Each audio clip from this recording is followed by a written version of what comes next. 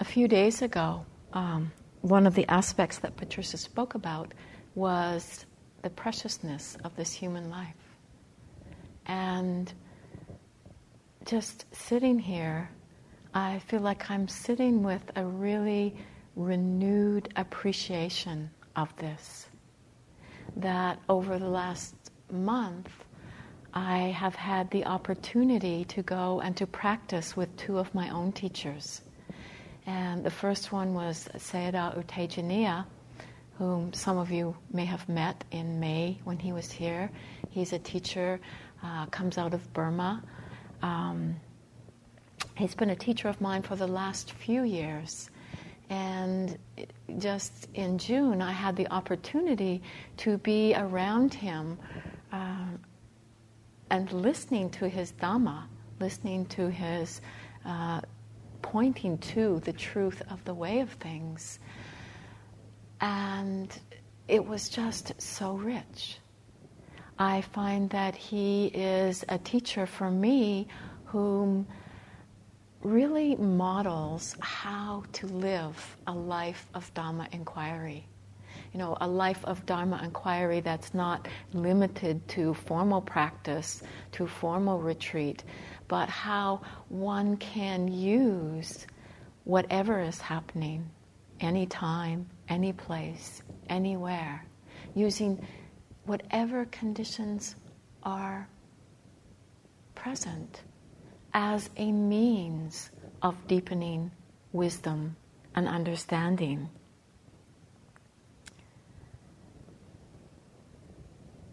This was then followed by a retreat with a Tibetan teacher that I practice with. His name is Mingyur Rinpoche. And he recently wrote a book called The Joy of Living. And his being exudes this. There is just such a felt sense of joy, of happiness, of what it's like to live when one is not entangled with life, when one is not caught in delusion, hatred, greed. That actually somebody, his book came out, and it's been quite a popular book. It's really doing well. And somebody was saying that, it's probably just the picture of him on the front cover, because he just exudes this joy. And, so I just came back out of this time with so much appreciation for the time that we live in, that the Dhamma, the teachings of the Dhamma are present. That I have had this opportunity and continue to have this opportunity to practice, to really inquire within my own being. And, when I come home, it's to this place, it's to you, and, I listen to you, and you help me to look, to see, to understand more deeply. And, I hope that you share something of the preciousness of this, that there's many circumstances we can be born into, but here we are with this opportunity.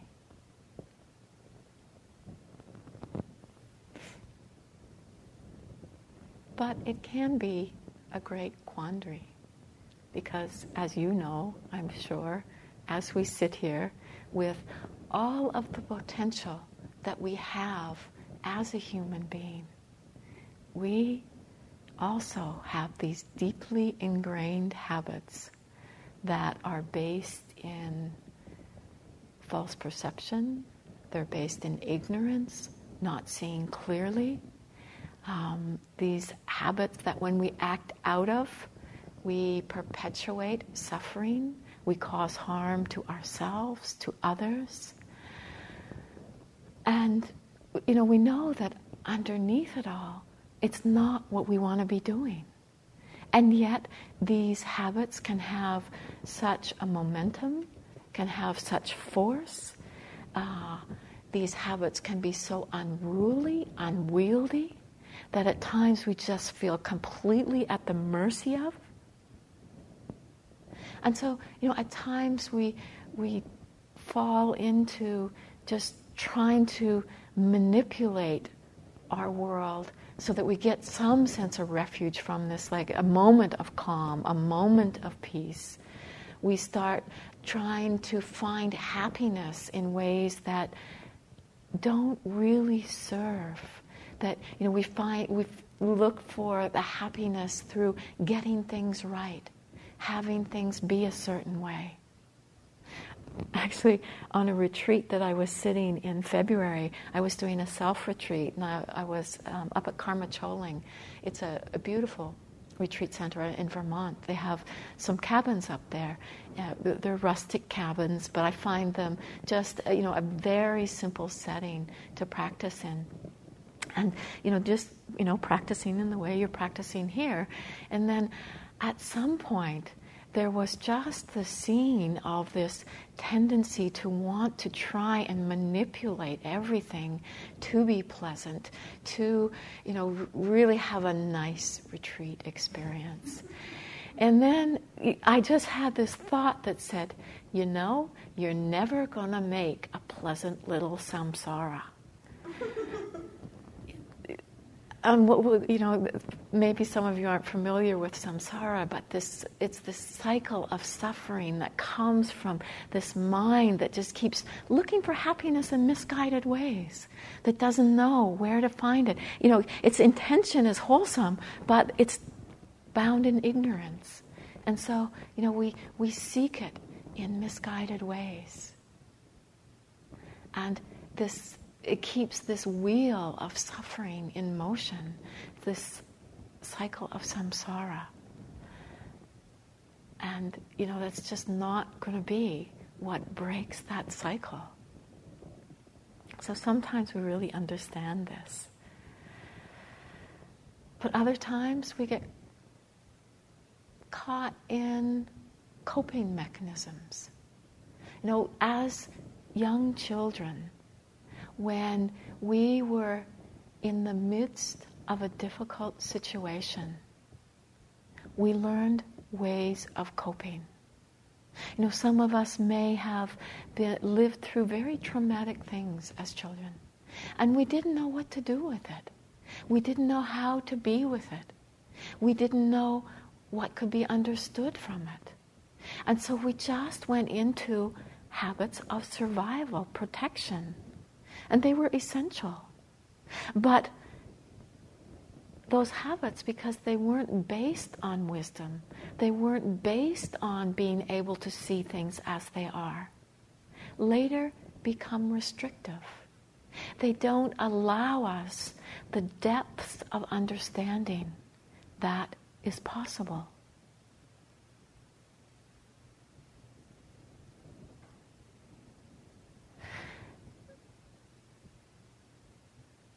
Just an example of this, that, if we maybe are somebody who has a lot of habits of anger, and, we can really dislike being ruled by anger. Actually, this reminds me of a dog that I know. I just saw him, and so the memory's kind of there. His name is Max, and he is a combination of a pit bull and a bull mastiff. And in my relationship with him, I really started to see the karma that came with life as a pit bull. That there is... I gotta say, sometimes I feel like the pit bull, but there is this kind of default of aggression. You back him into a corner, and he gets aggressive. And so what he would do is, one day I was walking down the street with him, and he had this desire to eat cow shit. Excuse the language, that popped out. Cow poo. And, I didn't like that. Then he'd want to lick me, right? Wasn't very nice. So anyhow, I didn't want him eating this cow poo. And I was getting really quite irritated with him. And I kept telling him, no, no, no. And he was not listening. He would see the poo and he'd just go for it. And so then he went for it again. And I was really irritated by that. And I slapped him. And when I slapped him, he bit me. He didn't bite me hard. He just, put his mouth around my wrist. And you could see in these situations, it was like it was instinctive. It was so deeply ingrained, the sense of there being no choice. But then, what was really interesting was that he would get such strong remorse. He would feel so bad about it. And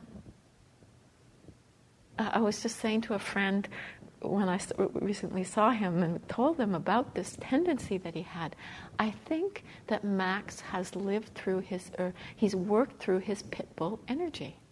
That yes, there's that tendency there, but he just doesn't let that run him all the time. He learns from it. He lets the suffering of that be felt. There's some way in which I feel as a dog he's been working with that. And this is what we can do as people, as human beings. It's funny, I started out somewhere and I ended up somewhere different than I intended. And I'm not quite sure where I started out with that.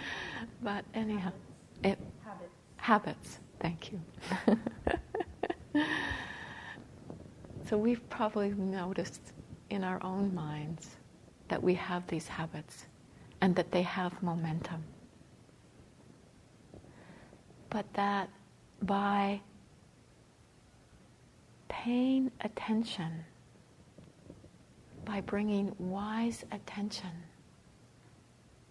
really allowing these habits to come into the light of awareness, understanding can come. Understanding that breaks the momentum of these habits and helps us to see what is happening, how it's happening. That allows an understanding to come that releases the mind from the grip of identification with these habits.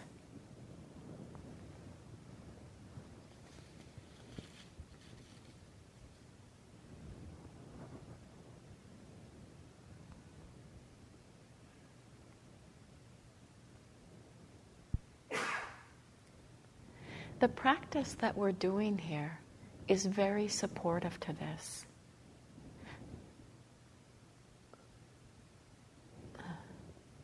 It's always interesting sitting in the forest refuge because you have people doing all different kinds of practices. But the basis of what we're doing here is vipassana, or insight meditation. And this is a wisdom practice. This is a practice that helps give support to the mind to be able to see things clearly, to be able to see things as they are, to be able to see into the nature of reality.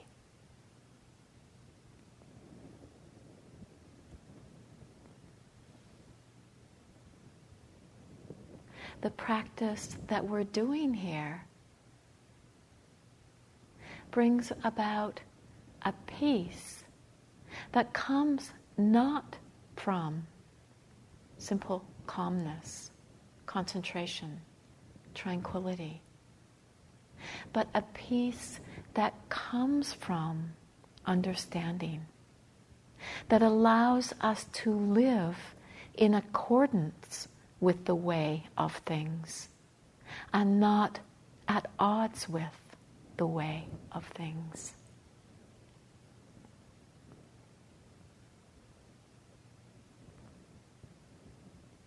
this is a journey. It's not as if we sit down and suddenly we see clearly, because these habits are so strong. They're so near to our response to life. And so it becomes a journey of awakening, a journey of turning the lights on to how things are.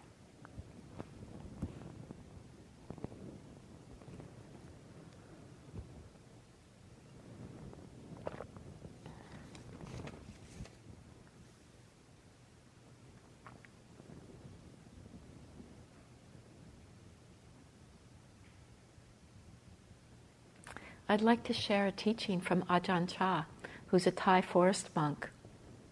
Probably many of you have heard of him.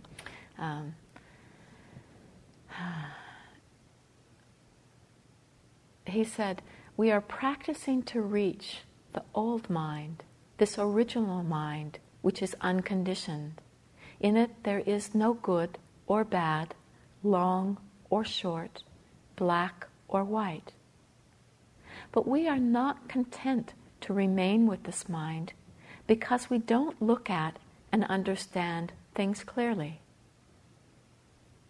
The nature of the original mind is unwavering. It is tranquil.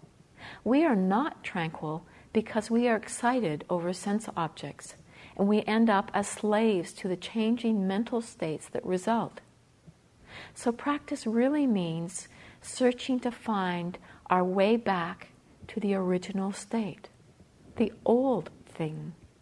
It is finding our old home, the original mind that does not waver and change following various phenomena. It is by nature perfectly peaceful. It is something that is already within us.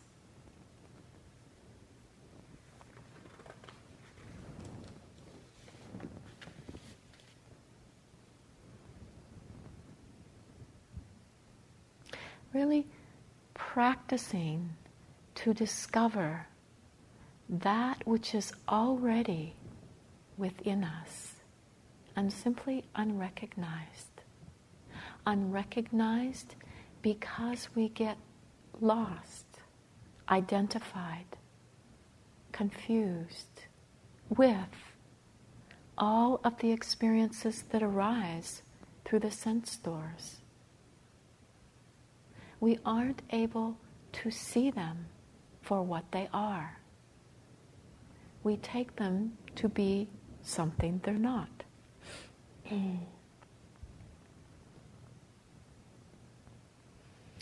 As we practice, we work with stabilizing the attention, being present to our experience, moment by moment.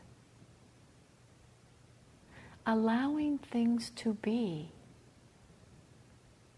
as they are.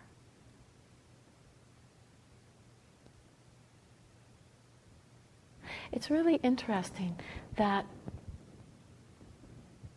we practice to know truth.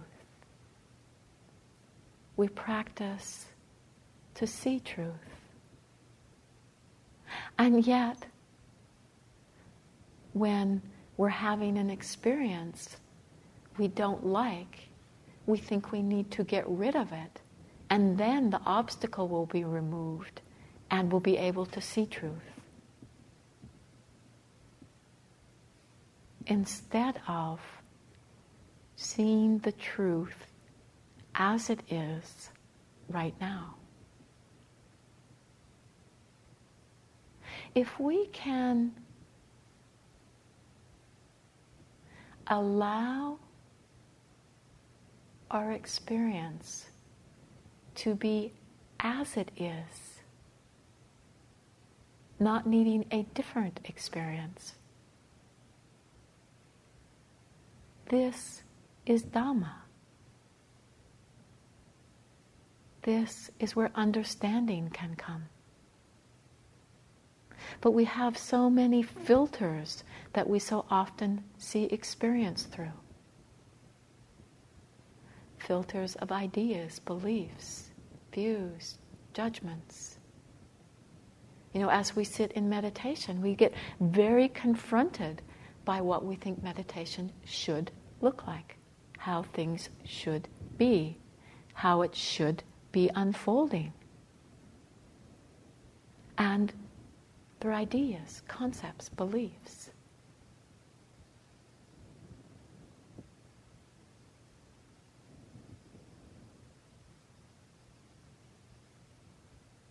What if we practice with just what is?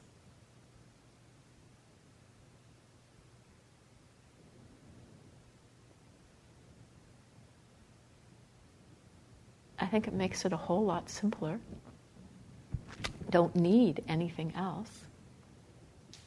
We work with what is. And that will change moment by moment due to the truth of impermanence.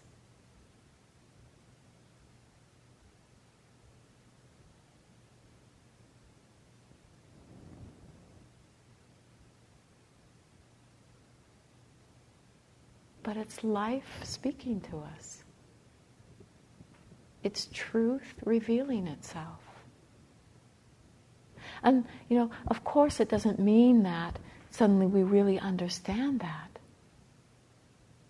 But the more that we can just relax with the simple recognition of what the mind is knowing right now, it gives way, or it brings about a spaciousness where insight can arise. And this is insight meditation. And, this insight is where, for a moment, something is seen in a whole new way. It's broken through the concept, the idea of how we think things are. And we've seen into the nature of experience.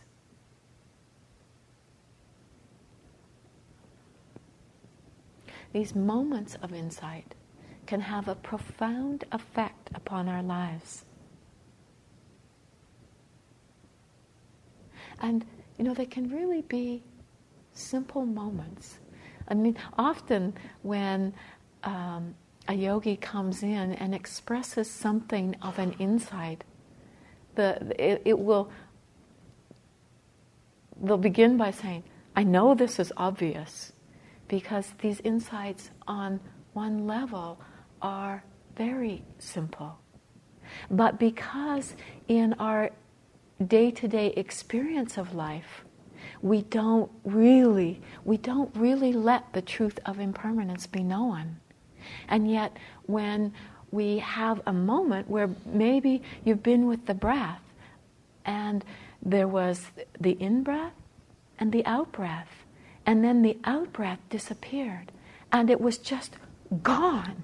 And it was like just the scene. It was gone. And that was earth-shattering. I mean, it was just amazing. Awesome. It touched something. Something was understood. And yet, you tell somebody out in the world about this great insight you had. It doesn't seem like much. And yet those moments really help to uproot the tendency to cling, to grasp. We begin to see, understand. It helps us to live from the truth of the understanding of impermanence.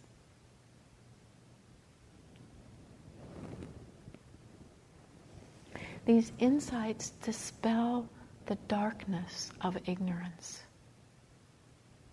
Moments where things are seen as they are, with the light of wisdom.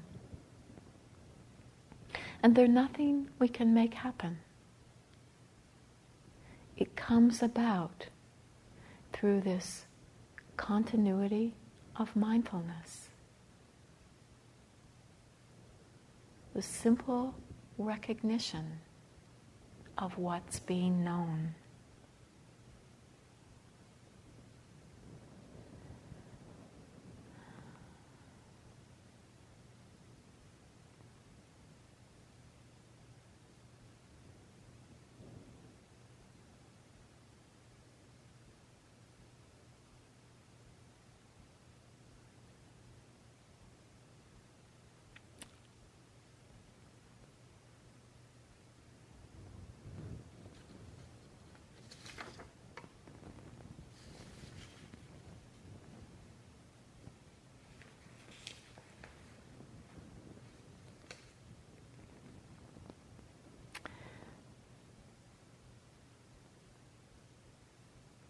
A piece of the preciousness of this human birth is that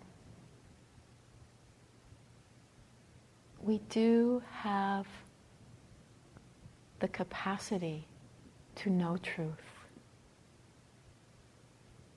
And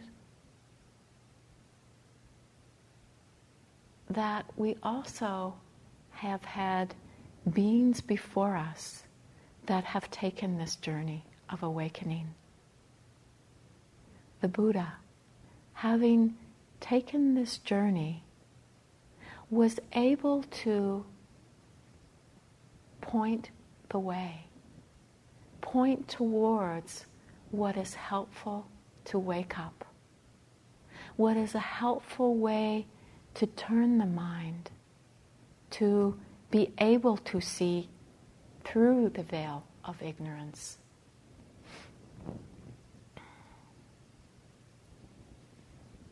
He laid this out very clearly in the Noble Eightfold Path.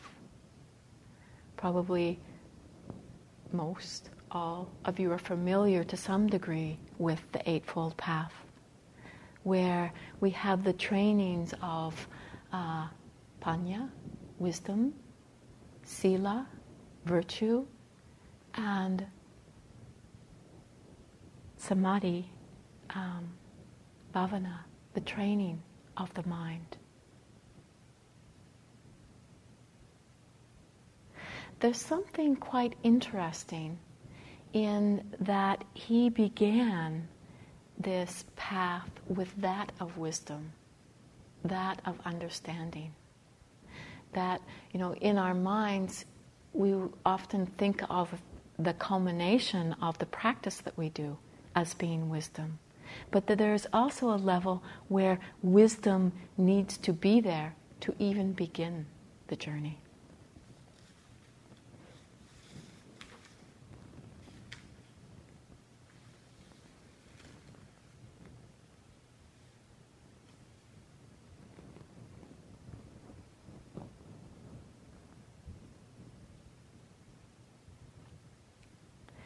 There's a couple of ways that this is true. That on some level we need to have a sense of possibility or we wouldn't begin the journey. There needs to be a sense of faith, some inkling, some intuitive sense that we are just not the sum total of these habituated ways we have of relating to life. That there is within us a pull of the heart towards wisdom.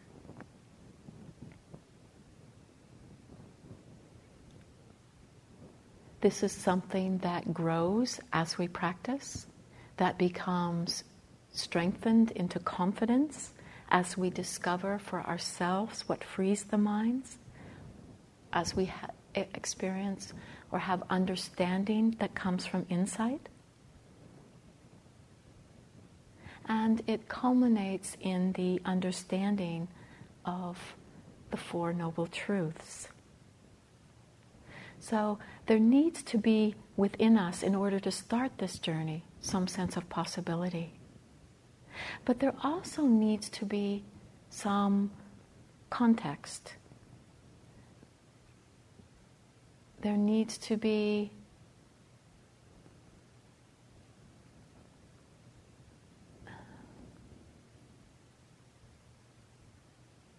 a direction, which, the Buddha, I often see him as being this being just sitting on the top of the mountain, and, whatever, being around the bottom of the mountain and having a sense that it's possible to get to the top of the mountain.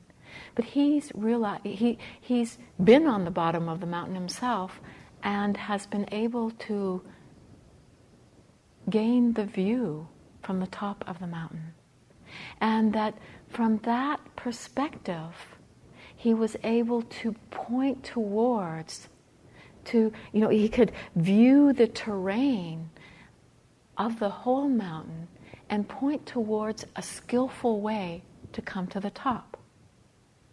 He could verify that the sense of possibility that we have is true and is realizable. And that he could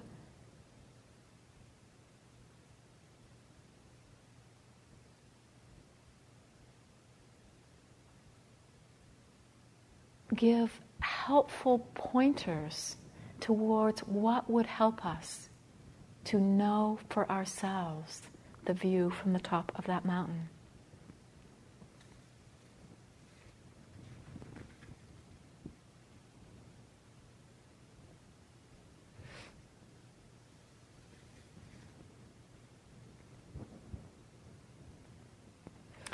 It's very much like when we're given a map.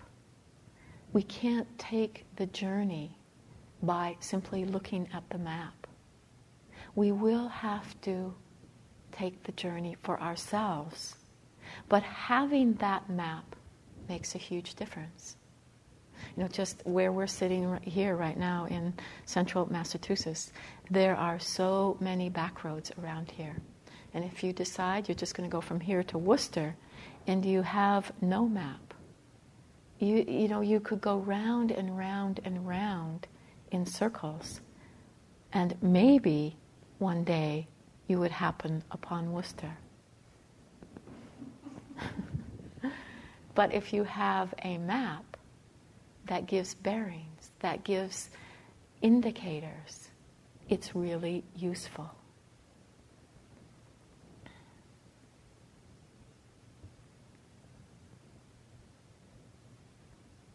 And so he laid out this map. What's helpful on this journey of awakening?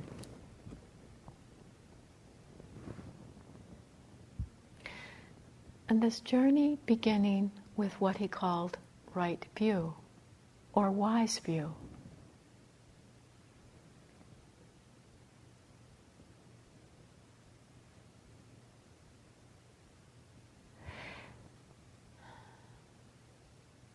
Often in our views, they aren't wise.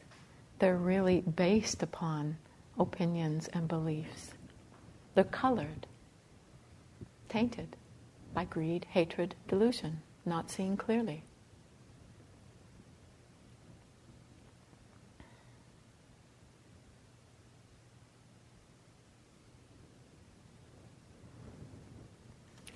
The Buddha pointed this out. He said that, and this is not his words, but just pointed towards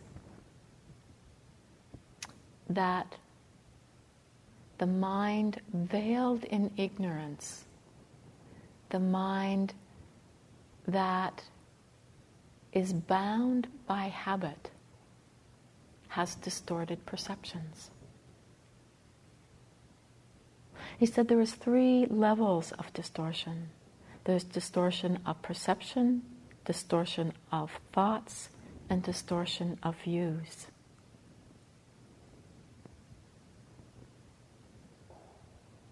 With distortion of perception, becomes easy to see in simple ways in our lives. That often you just catch something out of the corner of your eye, and you think it's something it's not. Say you're out walking at night on the trails around here, you see a twig and you think it's a snake. You see a rock and you think it's a crouching animal. That without the capacity to let the mind rest and know something as it is, we will only be seeing things on the surface. We'll be seeing it within the level of concept. And it will often be misperceived.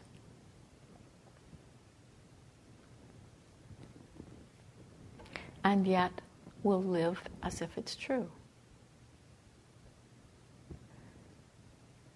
I was once on a retreat in Burma, and I was sharing a room with a nun, and it was a very tiny room.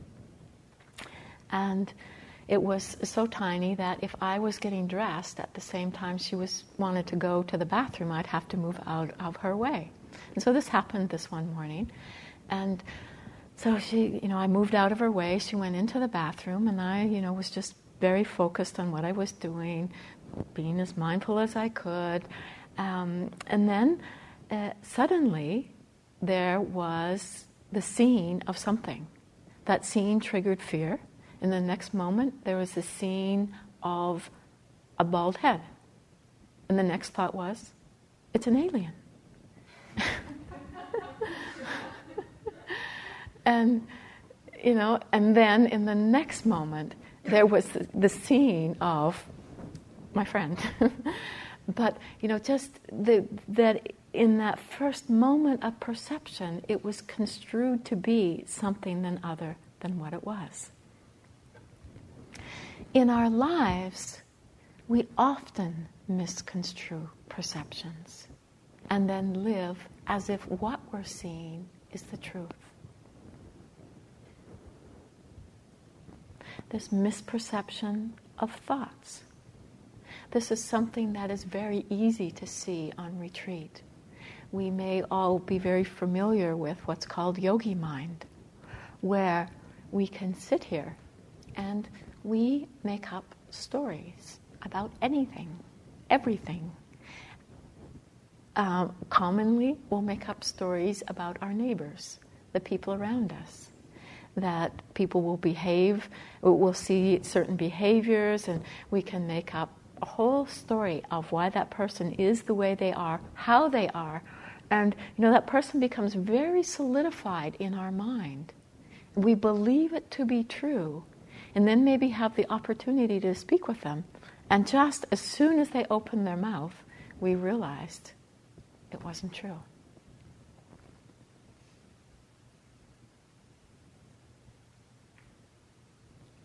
We believe the thoughts, and they're based on misperception.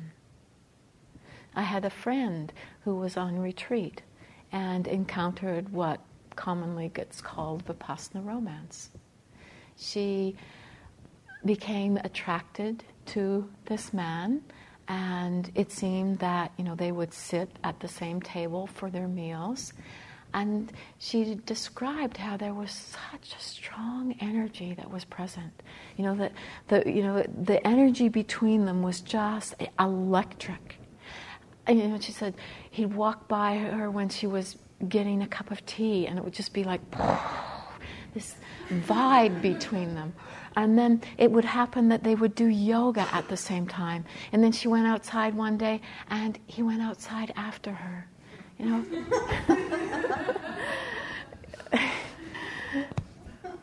And then it happened that he left the retreat before it ended, and she was abandoned. But at the end of the retreat, she managed to track him down. She called him up. She described who she was, and he said, "Well, I vaguely remember you." And she just saw how she had so believed these thoughts, created this whole world out of them that was misconstrued.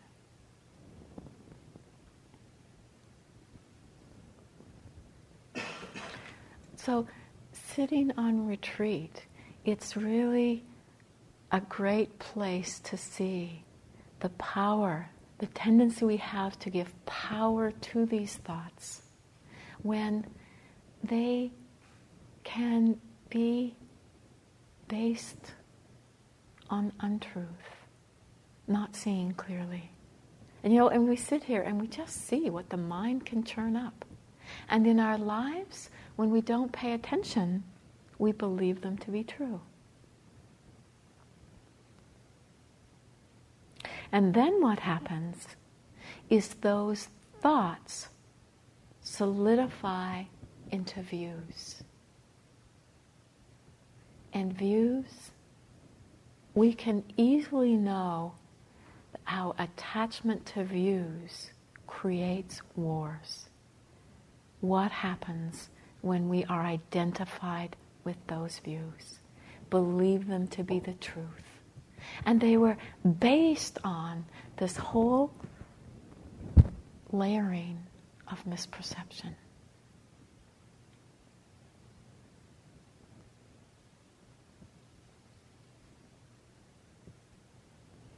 And because of these distortions, we suffer. Because of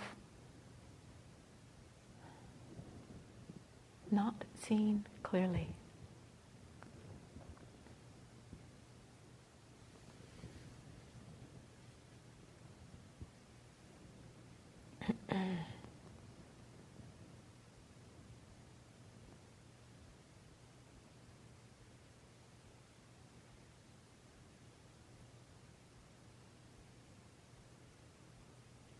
The Buddha talked about there being two levels to deepening understanding of right view. Right view being that which is in accordance with the way of things, where the view is not distorted.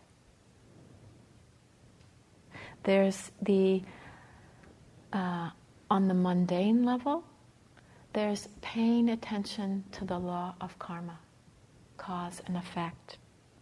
And I know Patricia also spoke about this in her last talk, or in her only talk so far. So I'm not going to go into it in depth. But it's really by the paying attention, the deepening our own understanding of how what we do, what we say, what motivates us has an effect, is a way that seeds are planted. The Buddha said, what we turn our minds towards is what we will bear the fruits of.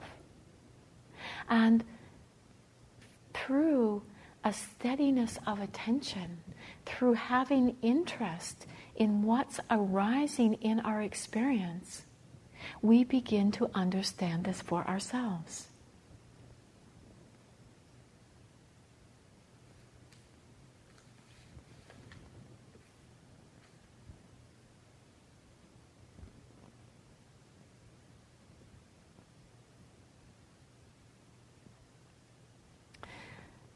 It's easy to see the effect of unwholesome actions of the past on retreat. A common experience of it is that we sit down, a memory arises, and there's torment, there's despair, there's regret. We can right there feel the effect of what we've done. Not that we need to move into blame, but it's a way that we can really understand cause and effect. When we have a moment of loving kindness in the mind, there's an effect that can be right in that moment. We feel the buoyancy of the mind. We feel the open-heartedness of the mind.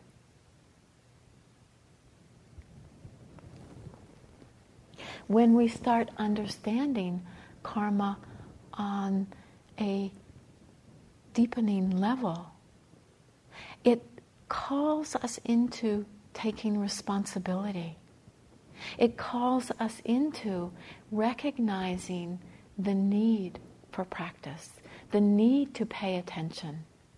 The need to be able to see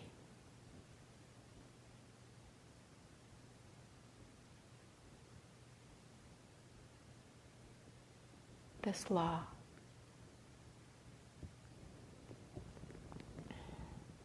It helps us then in moments where there may be a ripening of unwholesome karma, where and you can't look at it just in the simple form of in a moment where maybe somebody comes and just dumps their anger on us. We may have been having a perfectly wonderful day, and then suddenly someone just vents their anger. It may not be obvious why that happened in that moment.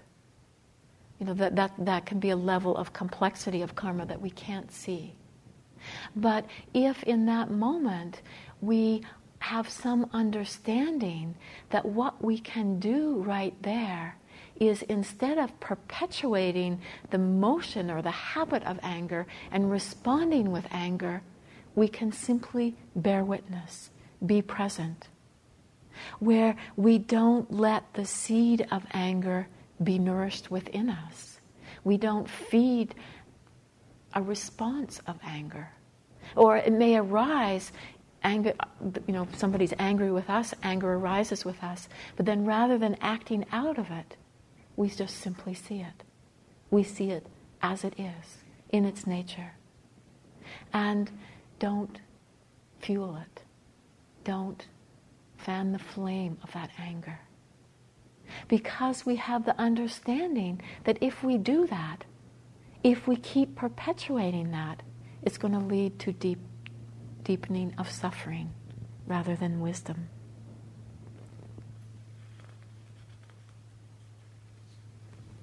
It really,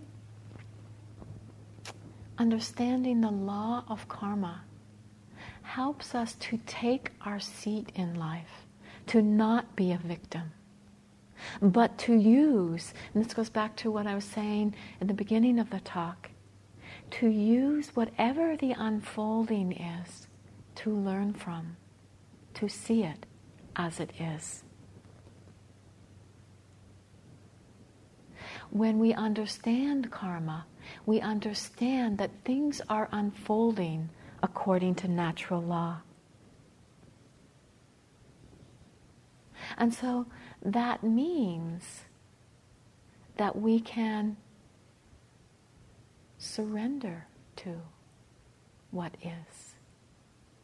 That we can use what is happening to understand Dhamma, the way of things.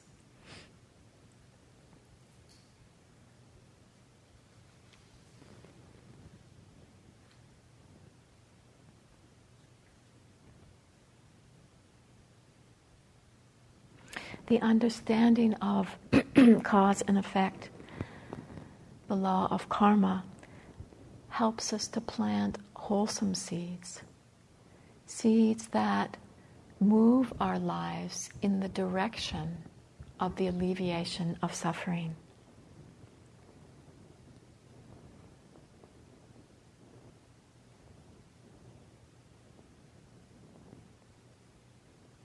The second level of right view is where there is our own realization of the Four Noble Truths.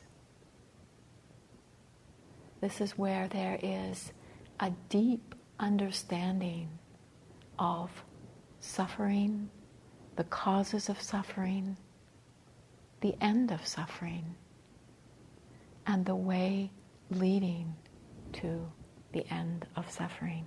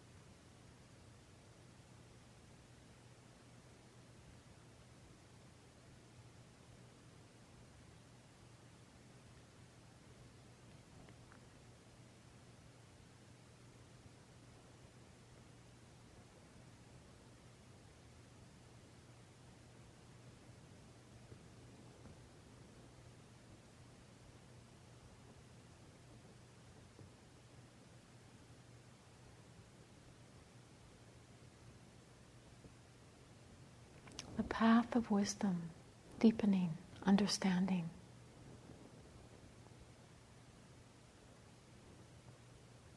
It calls upon us. It's not something we can do from complacency, because the habits are too strong, the misperceptions.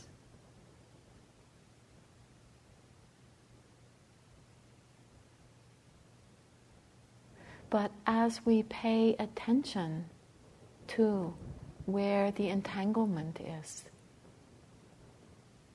we begin to see for ourselves the grasping, the clinging, the identification.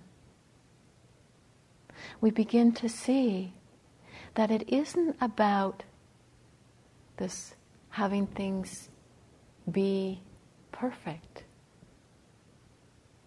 but a simple shift in perception that allows things to be seen as they really are.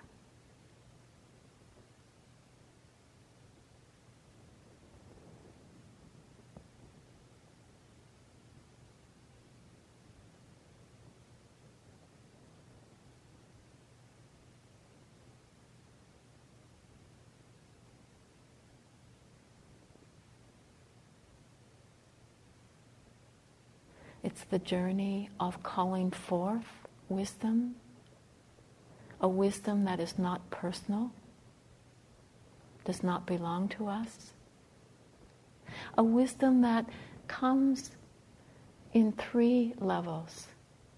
The level of having information, the context, the instruction, the Buddhist teachings. There's the application of that information by way of our own intelligence, the learning how to practice, the learning how to pay attention in a skillful way. And then there's the intuitive awareness, the understanding that comes through that application.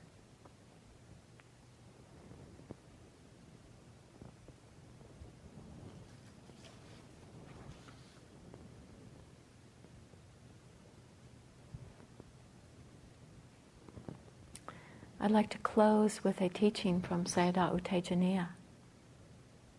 He says, once you truly understand the benefits of the practice, you will never stop practicing. You will always keep going wherever you are. When you are really able to apply the Dharma in your life and start seeing the difference it makes, then the qualities of the Dharma will become obvious. The qualities of the Dharma will come alive for you. They will become meaningful to you. So we keep going on this exploration of the way things are, seeing things just as they are. So let's sit for a moment.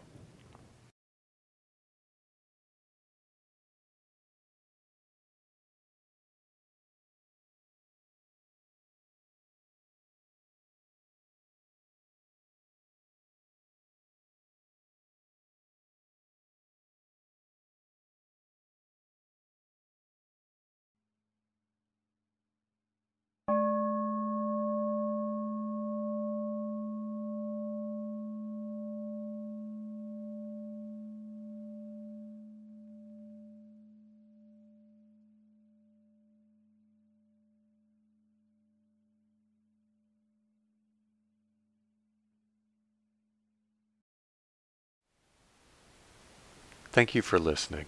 To learn how you can support the teachers and Dharma Seed, please visit dharmaseed.org/donate.